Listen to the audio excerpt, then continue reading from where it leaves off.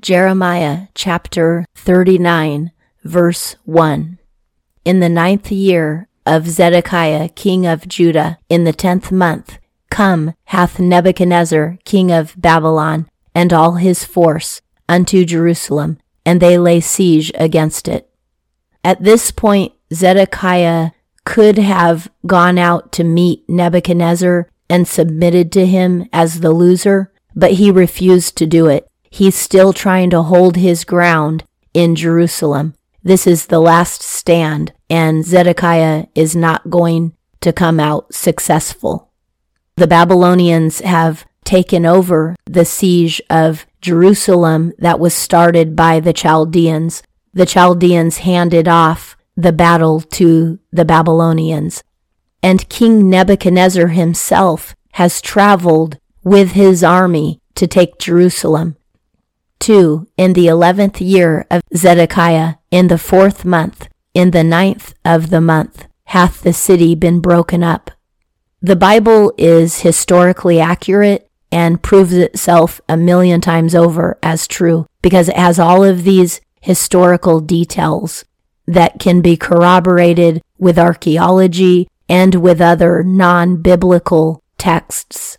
Those who say the Bible is made up, they're liars because all of the dates go together. The names go together. Some of the people who atheists have claimed were invented in the Bible, archaeologists have found evidence of those people.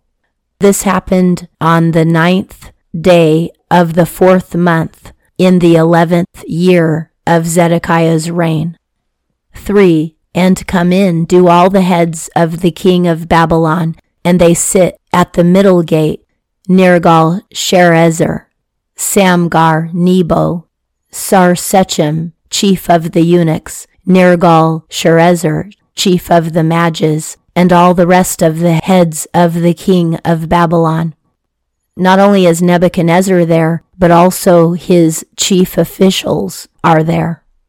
4. And it cometh to pass, when Zedekiah king of Judah and all the men of war have seen them, that they flee and go forth by night from the city, the way of the king's garden, through the gate between the two walls, and he goeth forth, the way of the plain. Here Zedekiah shows his true nature. He is the ultra-coward. He's afraid of being humble. He's afraid to be a failure. He's afraid to look small. He's afraid of his own people and his own officials. And when the officials of Babylon showed up in Jerusalem, he slipped out the back door and tried to escape by getting lost in the plain. 5. And the forces of the Chaldeans pursue after them and overtake Zedekiah in the plains of Jericho, and they take him and bring him up unto Nebuchadnezzar, king of Babylon, to Riblah in the land of Hamath, and he speaketh with him judgments. To speak judgments is to pronounce judgments. So Nebuchadnezzar is going to pronounce judgments on Zedekiah.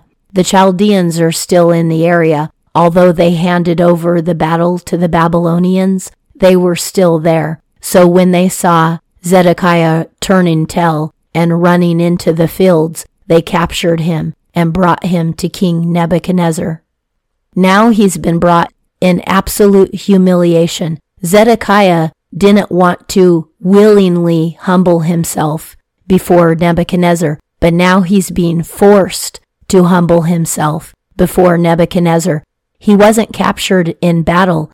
He was captured while he was running scared. So this is a greater shame than it would have been had he willingly walked out like a man and faced Nebuchadnezzar and bowed to him willingly. That would have been more manly than being dragged to Nebuchadnezzar after trying to run away like a little girl. They brought him to Nebuchadnezzar in the area of Riblah. 6. And the king of Babylon slaughtereth the sons of Zedekiah in Riblah before his eyes, yea, all the freemen of Judah hath the king of Babylon slaughtered. Everybody who was not already a slave in Judah was killed by the Babylonians. one of Nebuchadnezzar's judgments against Zedekiah for refusing to submit was that Zedekiah had to watch his own sons be killed right before his eyes. 7. And the eyes of Zedekiah he hath blinded, and he blindeth him with brazen fetters, to bring him into Babylon. Instead of being brought in comfort to Babylon, which is what would have happened to him and his family, they would have all been brought comfortably to Babylon. Zedekiah is coming tied up in fetters with his eyes gouged out. After he had to watch his sons die, then they blinded him by cutting his eyeballs out. 8. And the house of the king and the house of the people have the Chaldeans burnt with fire, and the walls of Jerusalem they have broken down. The Babylonians burnt the palace and the temple, and the Chaldeans tore the walls of Jerusalem down. 9. And the remnant of the people who are left in the city, and those falling who have fallen to him, and the remnant of the people who are left, hath Nebuzaradan, chief of the executioners, removed to Babylon. Anyone who is left over, those people were captured as slaves and sent to Babylon. They would die there because they arrogantly refused to submit to the Chaldeans. So now, instead of going to the land of the Chaldeans, where they could live and prosper and one day return, they're going to the land of the Babylonians, where they will die. 10. And of the poor people who have nothing, hath Nebuzaradan, chief of the executioners, left in the land of Judah, and he giveth to them vineyards and fields on the same day. Those who were oppressed under King Zedekiah are now getting blessed under the king of Babylon. The minority of very impoverished people who were overlooked by the other people of Judah, they're being given the land and the vineyards and the houses that the people with money refused to share with them. Remember, in God's law, you're always supposed to take care of the needy and the widows and the poor. But in Zedekiah's kingdom, that was all centered around paganism, they didn't care 2 cents for the needs of the poor and the widows. The king of Babylon is now taking care of them and giving them peace. 11. And Nebuchadnezzar, king of Babylon, giveth a charge concerning Jeremiah by the hand of Nebuzaradan, chief of the executioners, saying, 12. Take him, and place thine eyes upon him, and do no evil thing to him, but as he speaketh unto thee, do so with him. Now the Lord is blessing Jeremiah through Nebuchadnezzar, because Nebuchadnezzar ordered the chief executioner to protect Jeremiah from harm and give him anything that he asks for. 13. And Nebuzaradan, chief of the executioners, sendeth Nebuchadnezzar, chief of the eunuchs, and Nergal-Sharezer, chief of the mages, and all the chiefs of the king of Babylon. 14. Yea, they send and take Jeremiah out of the court of the prison, and give him unto Gedaliah, son of Ahikam, son of Shaphan, to carry him home, and he dwelleth in the midst of the people. The executioner and the chief of the eunuchs and chief of the magicians and the other chiefs of Babylon all compassionately take Jeremiah out of prison and hand him over to Gedaliah, one of his fellow countrymen, so that he can go home in peace.